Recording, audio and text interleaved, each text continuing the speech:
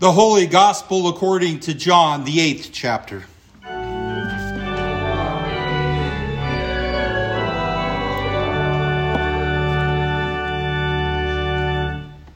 So Jesus said to the Jews who had believed in him, "If you abide in my word, you are truly my disciples, and you will know the truth, and the truth will set you free." They answered him, "We are offspring of Abraham and have never been enslaved to anyone. How is it that you say you will become free?" Jesus answered them, "Truly, truly, I say to you, everyone who practices sin is a slave to sin. The slave does not remain in the house forever. The Son remains forever. So if the Son sets you free, you will be free indeed." This is the gospel of our Lord.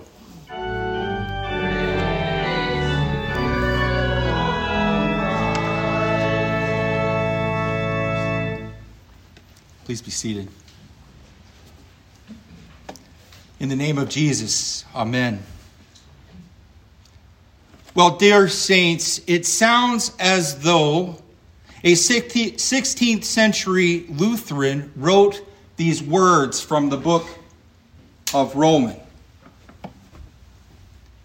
But they were actually penned by the Apostle Paul and inspired by the Holy Spirit in the first century.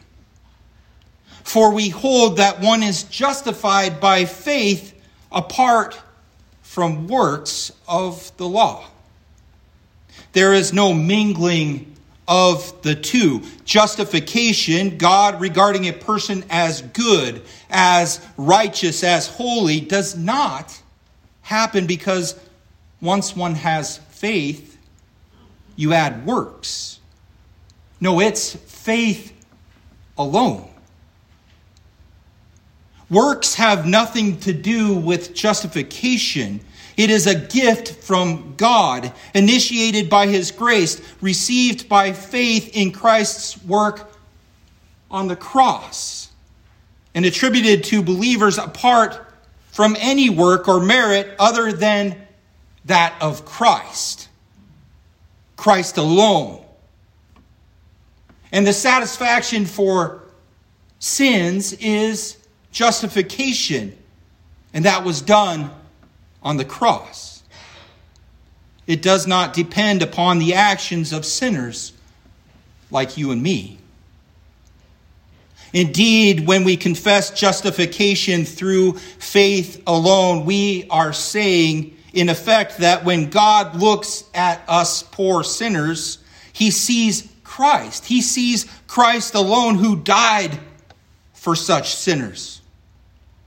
Those same sinners are now credited with the righteousness of Jesus Christ, and thus they are saints in the truest sense of the word.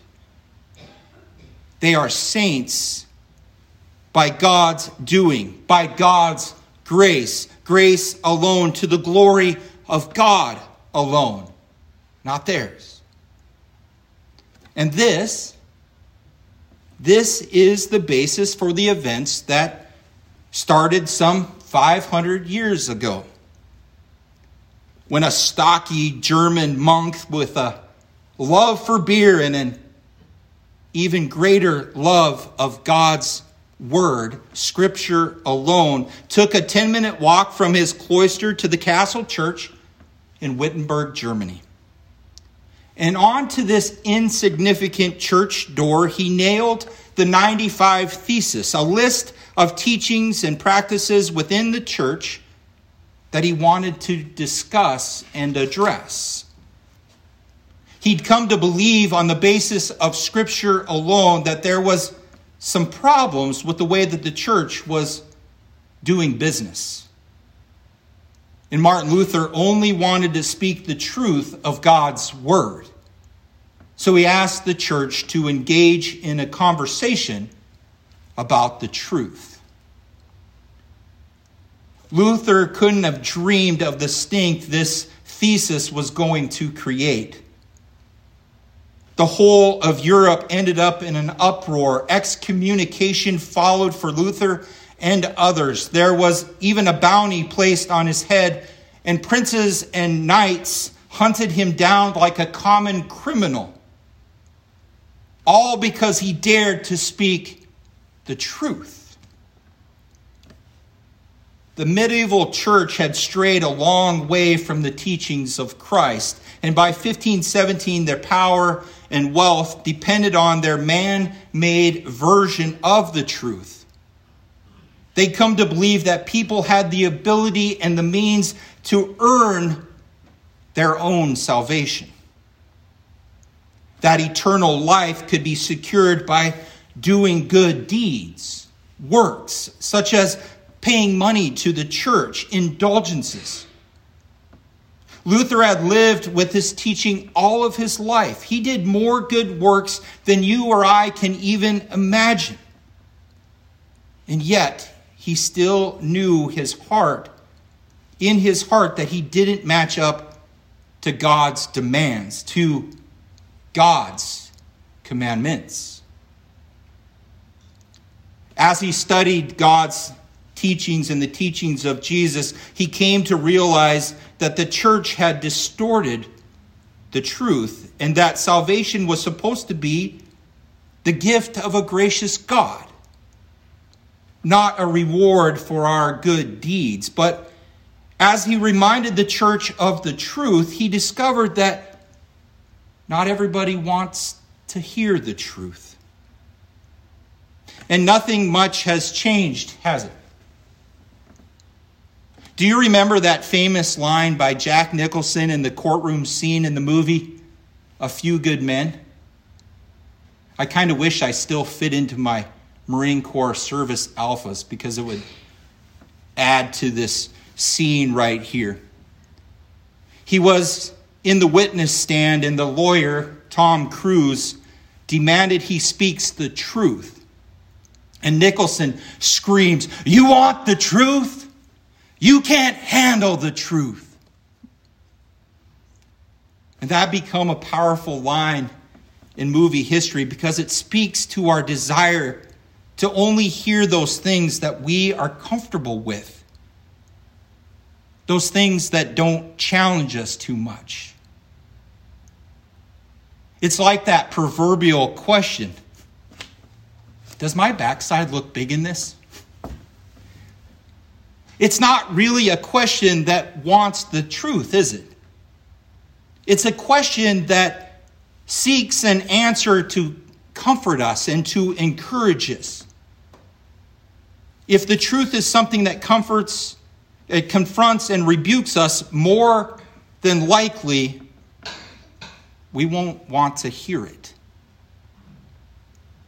But Jesus makes it clear in today's reading that the truth is vitally important, but not just someone's own version of the truth, their relative truth. We will know the truth, he says, when we hold to his teachings. In other words, if we stop and listen to what Jesus teaches, he will reveal the truth to us, and it will set us free. And the question remains, do we want to hear the truth? In the Middle Ages, the Roman Church certainly didn't want the truth of Jesus' teaching because they were so committed to their own distorted version of religious truth, a version that filled their coffers, their offering trays, and kept people under their control. And today, most people don't want to know the truth of Jesus' teaching either, because it challenges our comfortable lives and reveals the reality of the struggles that we suppress deep down inside. If the truth first challenges us and forces us to rethink what's real and what's important before it sets us free, perhaps we'd be more comfortable just remaining enslaved to the lies that we've bought into. Central to the Reformation and to Jesus' teaching is the fact that we are born sinful and unclean and cannot save ourselves. No exceptions. Regardless of how good a life that we seem to lead, all of us fall short of God's expectations. We are sinners. And this is the truth. But when we see a beautiful, innocent little baby, well, we find ourselves challenged by this. How can he or she be a sinner? How can they need forgiveness? And such were the questions that the Roman church had allowed to shape their thinking and practices to such an extent that they believed that we could cooperate with God in saving ourselves. A little bit of money here, an act of charity and love there would make up for our lapses into our bad behaviors, our sins. But how much money would be enough? How many good deeds would make things right? The end result was that nobody could be certain about their forgiveness. Consciences were enslaved to a never-ending treadmill of good deeds, and Jesus' teachings became obscured behind a wall of falsehood. Jesus' teachings reveal the truth. And one of the key things it reveals is that we are dead to sin. From the newborn baby to the convicted criminal to the gentle old grandma. In big and in small ways, we rebel against the will and ways of God. Not just in our actions, but in our thoughts, in our words, and in our deeds as well. We tend to think that we're not that bad, that our sins are not as serious as others. But Jesus' teachings proclaim that all sins have the same consequence. They separate us from God and leave us as good as dead. Now I ask you, can a dead man bring himself back to life? Of course not. And whether we are an infant or an adult, if we have inherited our sinful condition and are dead in sin, there is nothing that we can do to bring ourselves back to life. Nothing that we can do to free ourselves from the sin and death. Resurrection, new life, freedom from sin and everlasting death have to be a gift from God. God alone. Unfortunately, many people hear the beginning of Jesus' teachings. They hear the truth about sin, but they don't hang around long enough to hear the whole picture, the bigger story. Because just as the Word reveals our helplessness, our sinful condition, it also reveals our help in the person of Jesus Christ. And that is the gospel, the good news for you. The truth of God does not leave us enslaved to sin and death. It shows us the only way out, the only way through, not by our own efforts or our own comprehension, but by the good news of the Lord Jesus Christ, who loved us enough to allow himself to be sacrificed in punishment for our sins. We are presented with so many different interpretations and versions of the truth.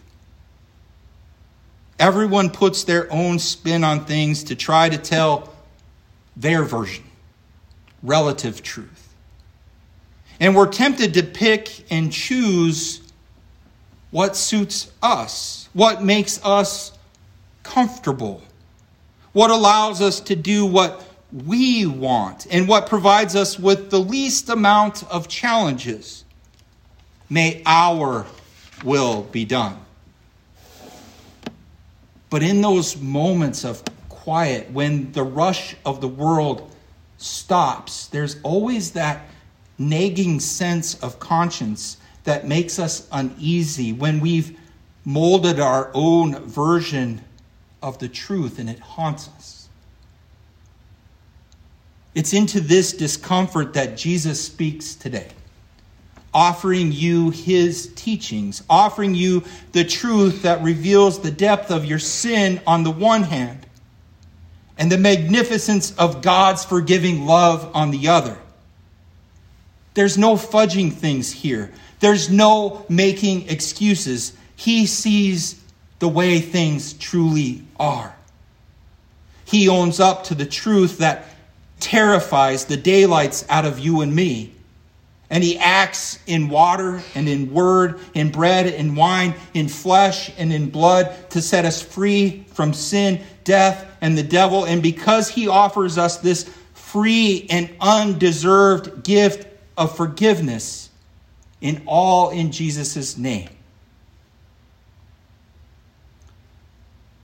Dear saints, it is customary for us to utilize these scriptures from the Gospel of John on Reformation Sunday.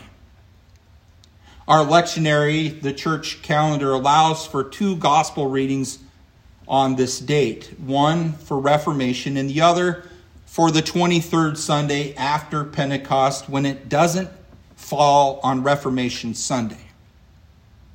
And as I prepared for the sermon this week, it took great discernment in determining where to lay focus. The Reformation readings were where we have been led. But please allow me to include Mark's gospel here from chapter 12. One of the scribes came up and heard Jesus and the Sadducees disputing with one another, and seeing that Jesus answered them well, asked him, "Which commandment is the most important of all?" And Jesus answered, "The most important is here, O Israel. The Lord our God, the Lord is one. And you shall love the Lord your God with all of your heart, and with all of your soul, and with all of your mind, and with all of your strength. The second is this: you shall love your neighbor as yourself. There is no other commandment greater than these." And the scribe said to him, "You are right, teacher. You have truly said that he is one, and there is no other besides him. And to love him with all the heart, and with all the understanding, and with all the strength, and to love one's neighbor as oneself is much more than all who burnt offerings and sacrifices." You see, knowledge of the law, of the commandments, well, it's not sufficient for our own salvation. Confirmands may memorize the catechism, but never again darken the doors of this sanctuary after confirmation. It is one thing to quote the greatest commandment. It is something entirely different to live a life of this love, to fear, love, and trust in God above all things, and to love your neighbor as yourself. What is it to love God but to keep his commandments? And what is the work that God wants us to do but to believe in the one whom he sent? The scribe had memorized the law, the commandments, but not having faith in God's Christ, remained outside of the kingdom. And we must be careful in our own doing of the commandments of God. We each do to varying degrees of excellence. However, we must strive to fulfill one commandment, putting first things first, the most critical commandment, with equal quality: to fear, love, and trust in God above all things. First things first. First Lutheran Church. even in the absence of having kept the last 9, we may all keep this first commandment. Faith in God is more critical than our own personal perfection. Believing in the Christ that God sent, keeping our eyes fixed on him, fixed on the cross, even when we have not kept them fixed on all of his commandments, keeps our attention off of ourselves. No, we can't perfectly love God as the greatest commandment bids us to do, nor can we be blameless, but we can trust the one who is not only blameless, but is love itself. So why do we celebrate the Reformation? Well, it's because you and I and the world that we live in desperately needs this good news, the gospel, just as much as the people of Luther's day did. We need to be constantly reminded of God's saving love in Christ, of our sinfulness and of the Lord's mercy, of our helplessness and of the Lord's promise to rescue us. Luther's 95 Thesis nailed to that church door in Wittenberg aimed to do one thing: to get the church to remember where our help lies, to open people's eyes once again to the source of all freedom, to deliver the comfort of the gospel to people in the pews so that they could rest easy knowing that Jesus had done everything to secure their salvation. And we need to be reminded that Jesus said, "I am the way, the truth, and the life. No one comes to the Father except through me." And that when on the cross, when he proclaimed, "It is finished," he meant it. In that moment, your salvation was secured. You are saved. Truly, truly, amen, amen. No more payment required. So, dear Lord, keep us and our hearts in your word, that we may know the truth, and the truth will set us free, according to Scripture alone, through faith alone, by grace alone, in Christ alone, to the glory of God alone. All of this for you. And may this give you peace. The peace of God which surpasses all understanding. May it guard your hearts and your minds through Jesus Christ our Lord. Amen.